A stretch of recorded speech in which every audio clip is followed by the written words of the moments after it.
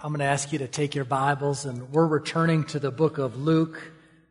We've been working through a little mini-series called The Songs of Christmas, and so we'll just resume with that this morning. As we get ready to hear what God is about to say to us in the Bible, I wonder how many of you, this is going to be a different sort of Christmas for you. Just for one reason or another, maybe changes in your life, or maybe because of COVID. Okay, I'm seeing some hands there. I think while this might not be in our order of service, I sense the appropriateness of just praying for God's peace and God's guidance during this time.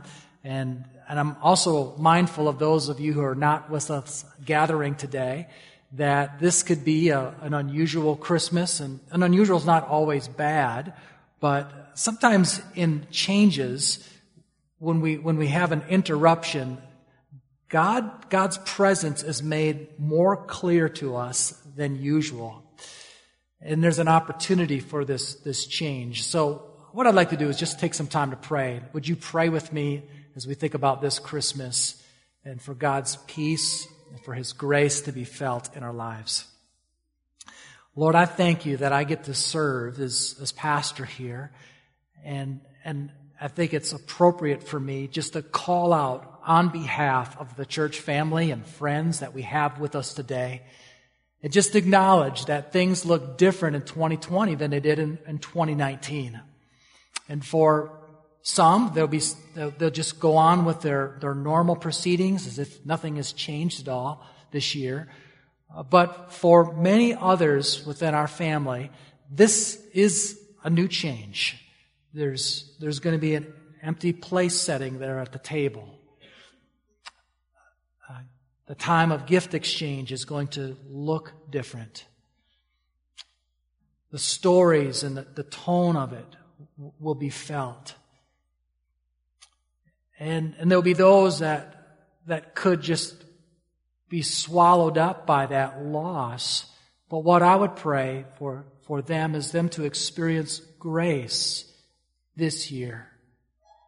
And it would be felt like assurance that you are still on your throne and you are going to minister and serve. And I pray for us as church family that we would be thoughtful and mindful, sympathetic to needs around us, that would be proven in a note, in a phone call, in a text, that we could really be the family to one another today.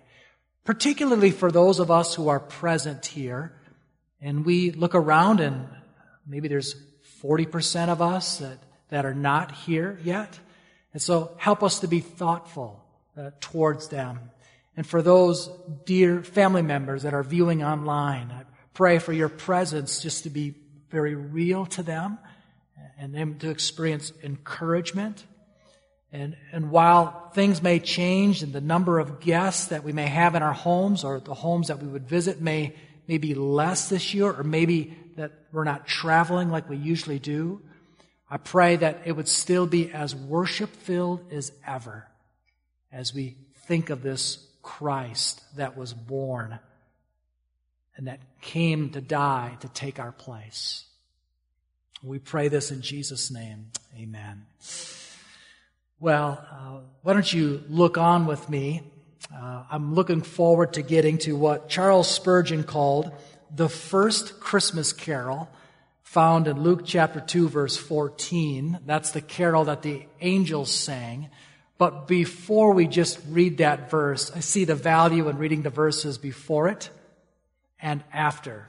So look with me now at Luke chapter 2, beginning in verse 8. And in the same region, there were shepherds out in the field, keeping watch over their flock by night. And an angel of the Lord appeared to them, and the glory of the Lord shone around them, and they were filled with fear. And the angel said to them, "Fear not, for behold, I will bring you good news of great joy that will be for all the people. For unto you is born this day in the city of David a Savior who is Christ the Lord. And this will be a sign for you, and you will find a baby wrapped in swaddling cloths and lying in a manger." And suddenly there was with the angel a multitude of the heavenly hosts praising God and saying, "Glory to God in the highest, and on earth peace among those with whom He is well pleased." And when the angels went away from them into heaven, the shepherds said to one another, "Let us go over to Bethlehem and see this thing that has happened, which the Lord has made known to us." And they went with haste and found Mary and Joseph and the baby lying in a manger. And when they saw it, they made known the saying that had been told them concerning this child. And all who heard it wondered at what the shepherds told them. But Mary treasured up all these things, pondering them in her heart. And the shepherds returned, glorified, praising God for all He had heard and seen, as it had been told them. May You bless the reading and now teaching of Your word, our Lord. Amen. Before we can get to the song in verse 14, I think it would be appropriate to consider our setting. In verse 7 of this chapter, we see that baby Jesus is born. And then in verse 8, the first verse that I read, it says here, "And in the same region, in the same area that baby Jesus was born," this is Bethlehem. This is the area that about 1,000 years earlier, King David, as a child, was roaming the very same pastures. It is now an area known as the City of David. It says there, in the same region, there were shepherds out in the field, keeping watch over their flock by night. I'm not sure I need to kind of go back and tell you how the shepherds were viewed in the first century. These were people that were middle or low class. They were uneducated. They certainly were not on the top rung of social status in the first century. If we were trying to think of a contemporary equivalent, maybe we would think of that young man or that young lady at Festival or Woodman's or Pick and Save or at Walmart that bags our groceries. It's not that they're not of value. They're infinitely valued. They're made in the image of God. However, we often don't even look at their name tag to identify them by their first name. We just say, "Thank you for bagging these groceries." Or maybe another equivalent would be, at least on our home, on late Tuesday morning when the trash guy comes by with that wonderful truck with the claw on the side and picks up the trash can, brings it up to the side and shakes it, and then slams it back down on the concrete. This is a man that I appreciate, I kind of admire. I would love to drive that truck one day, but I don't actually know his name. Or maybe another equivalent would be, if your house is like mine, there's this steady traffic during these last few weeks of packages being delivered on our front porch, whether it's either for groceries or whether it's for Christmas presents that will be wrapped and offered to someone else. These are important people, but they're not ones that we would say, these are the politicians or these are leaders of the community. And the shepherds are like that. We ought to take note that these are the recipients, the first recipients of the news of Jesus being born. Verse 9 then says, "And an angel of the Lord appeared to them." Now, when an angel appeared to Zechariah in chapter 1 or Mary in chapter 1, that angel identified himself as Gabriel. There's no identification here. It could have been Gabriel. It says here in the second part of verse 9, "And the glory of the Lord shone around them." This Shekinah glory, and they were filled with great fear. This is a pattern that we saw in Zechariah and Mary as well. Angel shows up, humans get scared. Verse 10 says, "And the angel said to them, 'Fear not, for behold, I bring you good news of great joy that will be for all the people.'" The Greek language here is that the angels are evangelizing the shepherds. They are sharing good news with the shepherds. And you'll note it's not just for the Jewish people, It's for all the people. Verse 11 then says, "For unto you is born this day in the city of David." Now there's 3 titles offered for this baby. There's the title Savior, there's the title who is Christ, and the Lord. That's who this child is. He's going to be a Savior.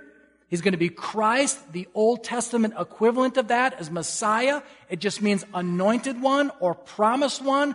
The one that we've read about for thousands of years in the Old Testament that would save people from their sins. And He is authoritative. He is Lord. So there's this announcement that He is born. Now what should we look for? Is there a particular sign? Well, look with me at verse 12. "And this will be a sign for you.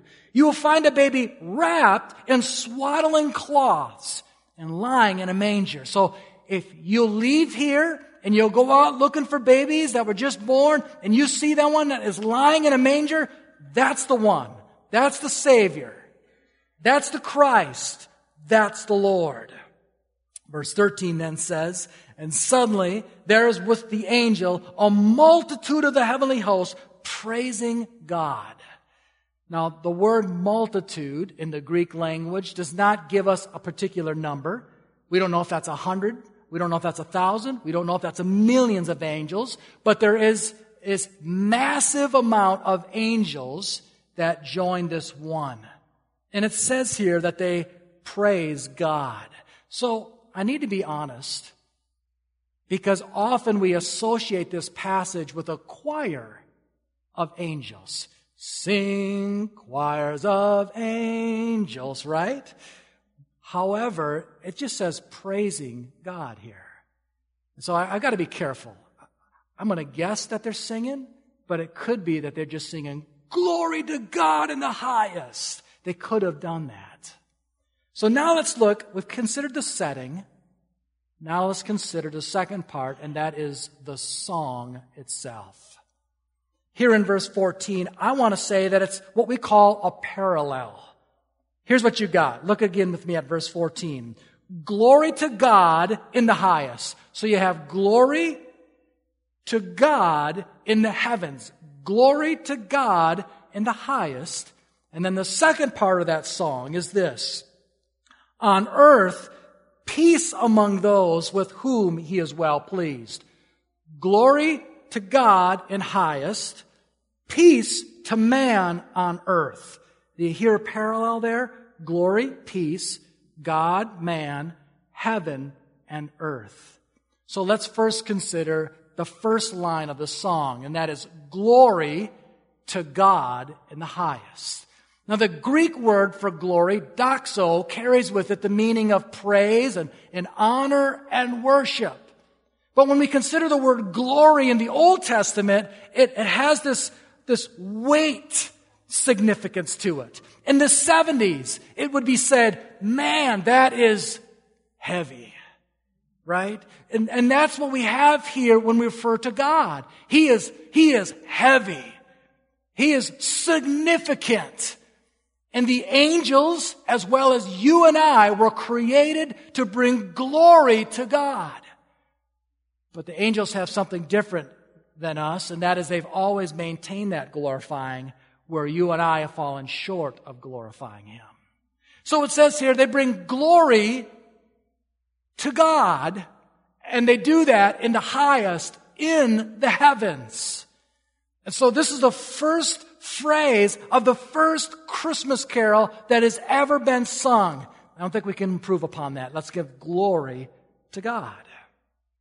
Now let's consider the second line of this Christmas carol. And it relates to peace to man on the earth. It says this, and on earth, peace among those with whom He is pleased. This is the announcement. This is the evangelism. This is the good news that is coming out from the angel to the shepherds. I've got great news for you. There is now peace available to you. Now, this is a phrase that when we exchange Christmas cards that we will often see on the cover, is it not? Peace on earth. And exactly what do we mean by that? Is it the same thing that, say, David Bowie and Bing Crosby meant when they sang that Little Drummer Boy and Peace on Earth song in the early 80s? I don't even remember how it goes, but I love that baritone voice of Bing Crosby, and he's doing a rum-bum-bum-bum, rum-bum-bum-bum. And then you've got David Bowie that's singing over top of that, and he says, peace on earth. And I don't even know the rest of that, but I remember that part. And he is singing about some sort of a generic peace. May we not have war in the Middle East. May we not have conflict politically. Is that what the angels are proclaiming here? It is not. It is a specific peace that is now possible with the birth of a Savior. Let me give you 3 forms of peace that I think are being proclaimed by the angels here. You ready? Here's the first and most significant. It's peace with God.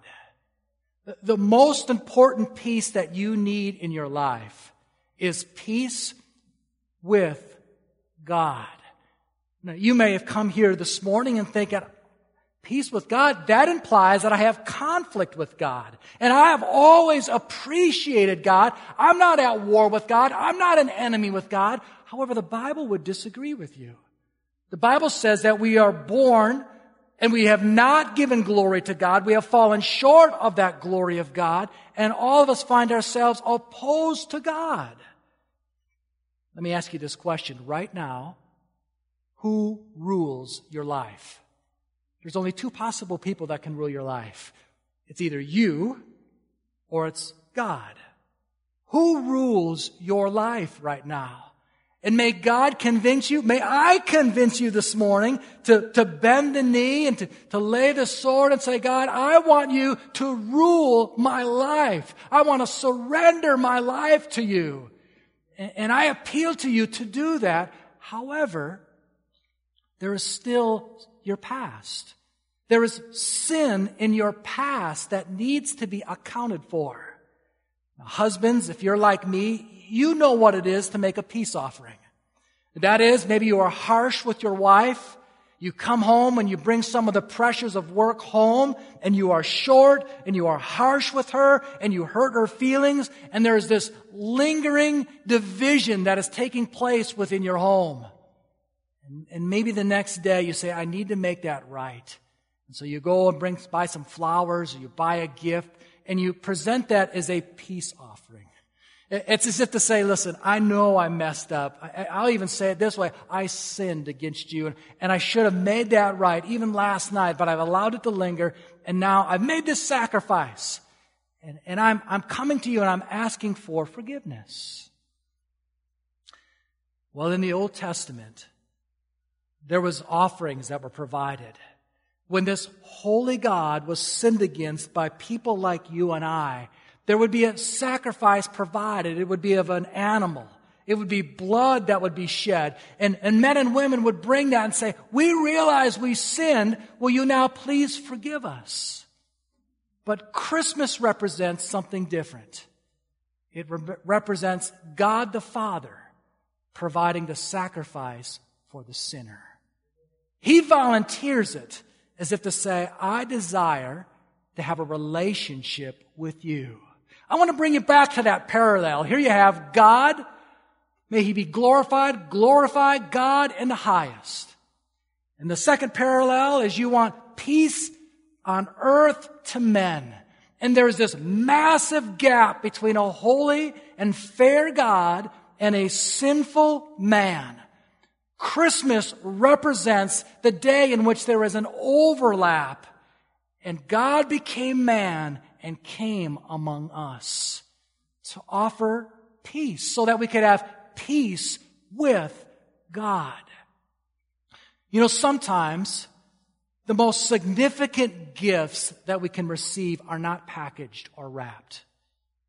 It's a lasagna that is brought over to you when your family is going through a crisis and you're sick, or maybe someone was in the hospital, but on this particular evening, because someone made a sacrifice and were thoughtful, your family is eating well and you're sitting around the table and saying, this was an amazing gift. Maybe an impromptu night where friends just pop over and you are able to visit and you have side-splitting laughter. And as they get into their car and you see the taillights ascend into the darkness, you think to yourself, God, thank you for that gift of just being able to have fun tonight. Or maybe another gift is after a weary and hard week or season of life, you kind of drag yourself out to the mailbox and you open the door and there is a card with well-crafted words that encourage your very soul. And that is worth more than any packaged present. Or in the year 2020, maybe a gift to you is when you open your email and you find out that your COVID test came back negative. But I want to suggest to you the best gift that was offered is not wrapped, wasn't packaged. It's through Jesus that we have a possibility to have peace with God. Have you ever received a gift that was intended to bless you, but on receiving it, was actually a blow to your pride? It was a few years ago, and Melody's watching online, and I didn't ask for permission, so I'll probably be asking forgiveness for two different things when I get home.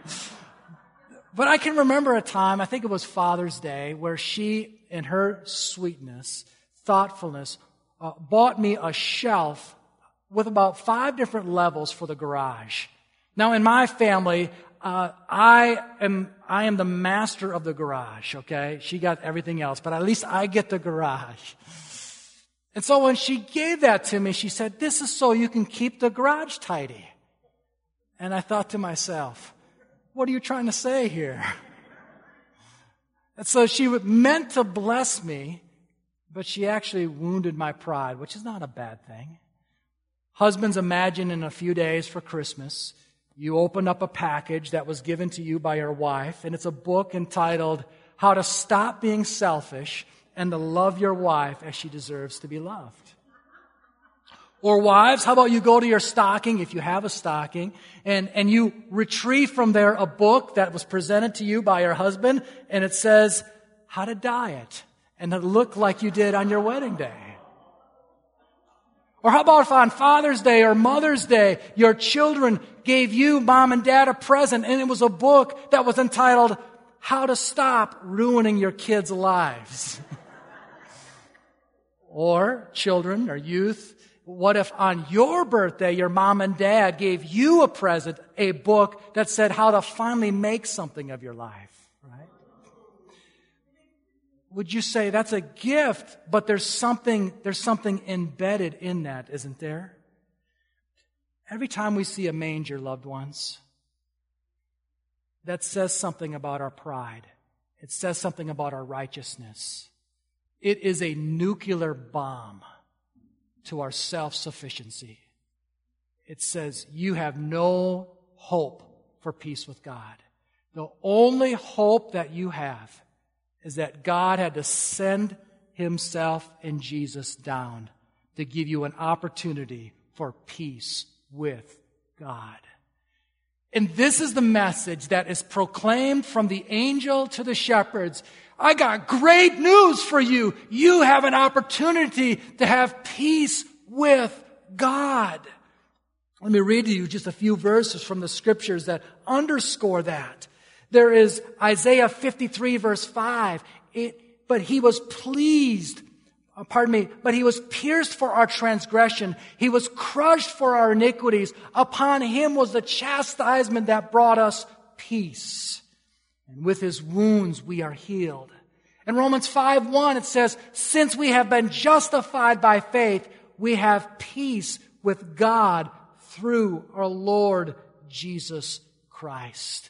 We see this manger, and every time we see this manger, we ought to be driven to this thought, I lack righteousness. I have nothing that would allow me to have peace with God. God had to act on my behalf. And I'm here to tell you that's good news. So I told you there's 3 forms of this peace. The first is peace with God, and that is the most important. That is the entry point. That is the door. And unless you have peace with God, you won't have access to any of these other levels of peace. The second is peace with others. If you have peace with God, you can have peace with others.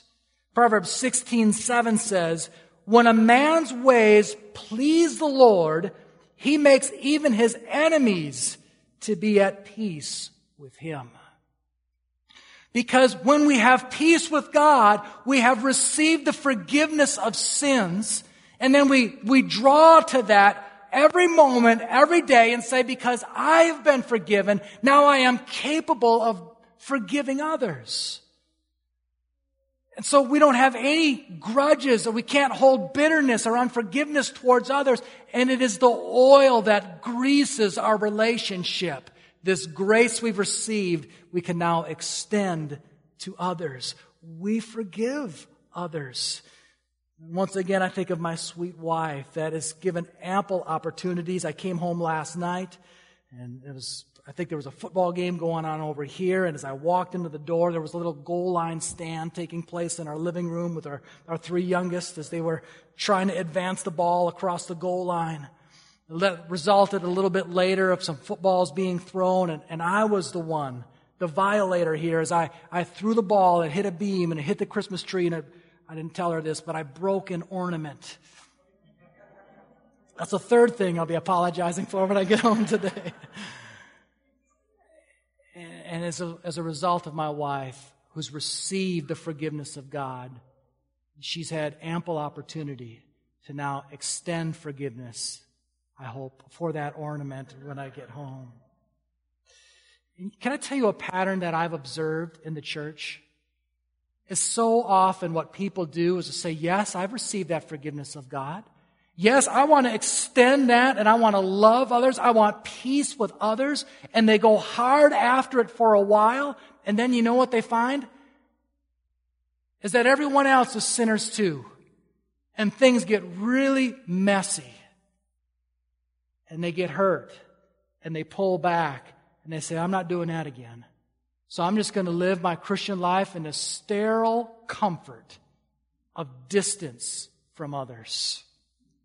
I'll tell you a verse that has kind of become one of those verses that helped me in ministry is Proverbs 14 verse 4 that says, "Where there are no oxen, the manger is clean, but abundant crops come by the strength of the ox." Now, what in the world does that mean?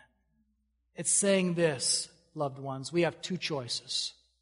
We can either have a very clean stable, a clean manger, clean area of life, but you will have no crops.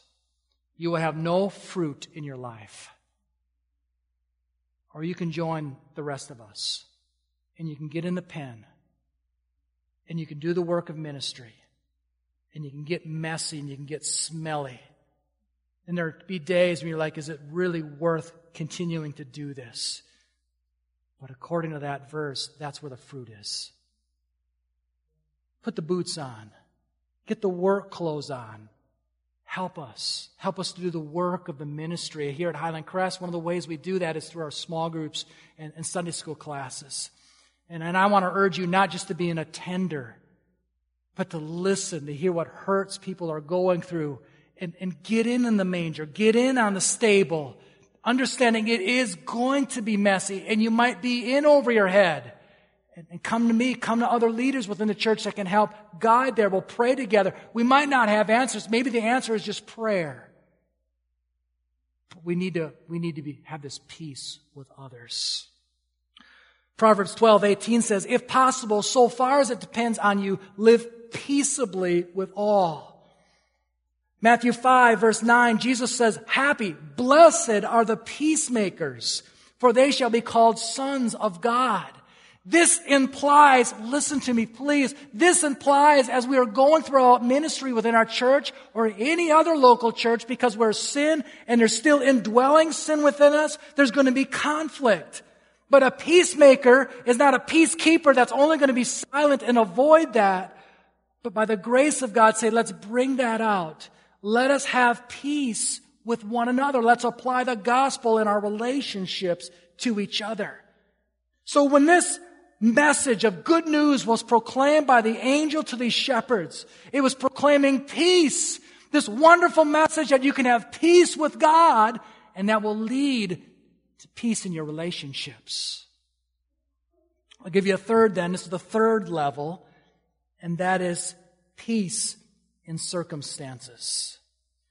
Now, when the world thinks of peace, I think they're thinking of the Eagles and that song in the 70s, I've got a peaceful, easy feeling, and I know you won't let me down. But if you look at those words and the verses of that, that's all about this temporary peace of having this infatuation with this young lady for like an evening. That is not the peace that we're speaking about here in the Scriptures. In fact, in the Hebrew would have understood that peace was to be complete, was to be whole, was to live well. This is not the tranquility that comes up when you're in your little property up in north and Crivets and you're hearing the loons sing. This sort of peace is not the absence of noise. It's not perfectly compliant little children. It's not maintenance-free relationships. It's a peace that comes when you are in a clear relationship with God. You know Him, and as best you know, you are obeying Him. It's a peace that comes, and as best you know, you're working on the relationships beside you. And despite maybe conflict and troubles that are going on, you are assured that God is near. Before Jesus went to the cross, He said in John 14, verse 27, "Peace I leave with you. My peace I give to you. Not as the world gives, do I give it to you. Let not your hearts be troubled, neither let them be afraid." How many of you have experienced this peace? How many of you are experiencing this peace? And could you put a dollar amount on that peace? I don't know that you could. I think there's times in my life, I think I would always say that my family was probably in that middle class, and maybe there was time as a young boy that we were in the lower middle class, but I've always had needs that were met. And there's always been a little bit of a surplus, sometimes more of a surplus of money, a cushion to even supply some of my wants. But I can tell you that I've just been just as peaceful, just as happy in the little when I had very little than when I've had more. And we probably all know someone that is very wealthy and have an abundance of things, but lack peace. And so when this message is being proclaimed by the angel to the shepherds, he said, you're going to have access to peace, peace with God, peace with others, and even peace in your circumstances.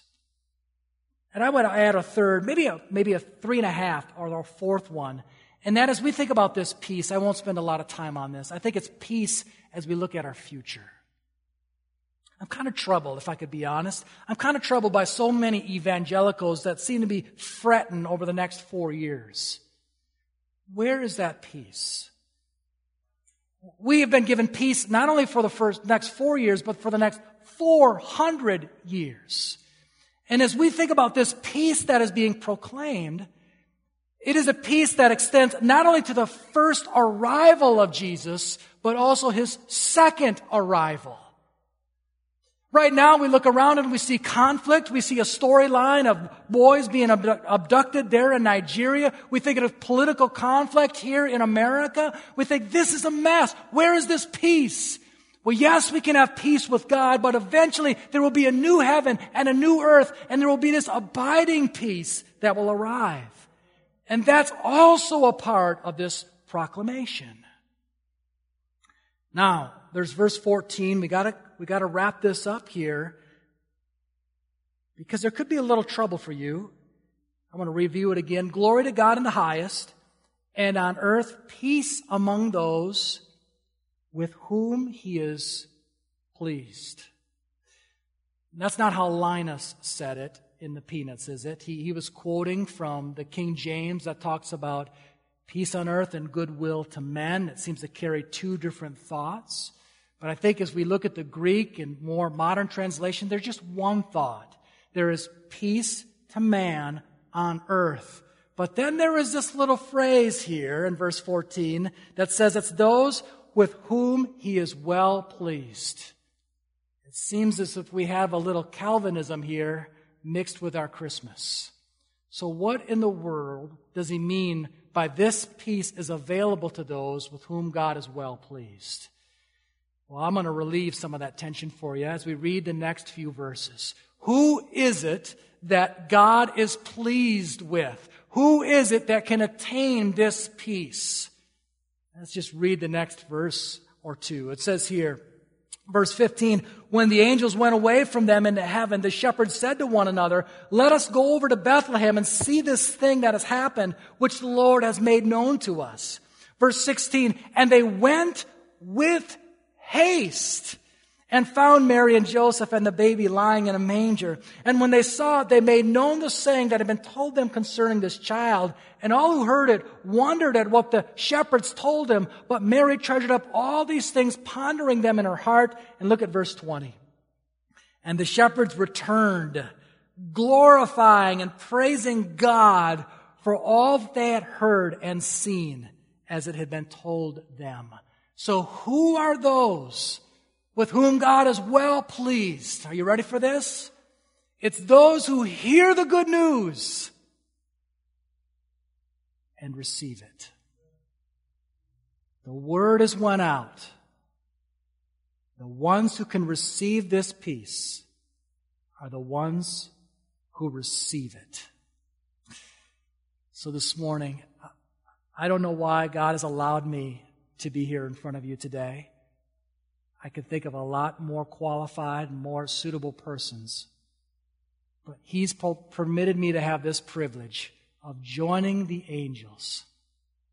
The same message that was proclaimed on that first Christmas, I proclaim to you today.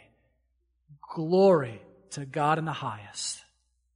And on earth, peace. You can have peace with God. You can have peace with one another. You can have peace in your circumstances, and you can have peace as you look towards your future. Here's all you got to do, is you got to receive this gift. Would you receive that today? What would keep you from doing that? Well, what does it mean to receive this gift? It means to acknowledge that manger, that Jesus came because you lack righteousness and you cannot be made peaceful with God. You needed God to act on your behalf to receive what He has done for you. Have you done that? It would mean that you would need to acknowledge that you've been king of your life, but now you want God to be king of your life and to rule every area and surrender. Have you done that? Here is the good news. Here is the gift of this Christmas, peace, that is provided through Jesus.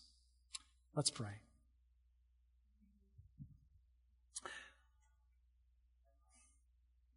Thank you, Lord, for this song that I think is just so clear to us. Yes, we want to glory and glorify you. The truth is, none of us have adequately done that. And yet you've come, and with the angels have proclaimed that we could have peace with you. And with that proclamation is an awareness that we lack goodness. We are not good enough to be made right, so there was this gift that injures and forever wounds our pride. And that's exactly what we need. So we come to the end of ourselves and we receive this gift. So, friend, if you've never trusted Christ to save you, and you, through the Scripture this morning, have seen yourself and seen truth, that what you really need to do is to receive this gift, to be born again. Why don't you do that right where you're at? I want to give you some time. Don't have me lead you in a prayer. Just cry out. Say, I desire to have peace with you. I want you to be Lord of my life. Father, it is a joyous thing to be able to receive the gift that you've intended. To be counted among those whom you are well pleased, not because of good works that we've done, but because we've received this gift of grace. Thank you for this gift, and may we not hold it to ourselves, but be eager to share it with others today and the days ahead. In Jesus' name, amen. If you've trusted Christ, if you've received that gift today, if you're online or here in person, you ought to be looking for some change in your life. There ought to be a desire to read the Bible, a desire to obey the Bible, a desire to be among God's people, a desire to follow through in baptism. So look for these things in your life, and we would be happy to come alongside you and encourage you in your new life. We're going to sing this song, Just As I Am, and if there's a way that I can be here up front to pray with you, I would be honored to do that. As we stand now, let's sing this song. There's a question you have about following Jesus, I'll be here at the front.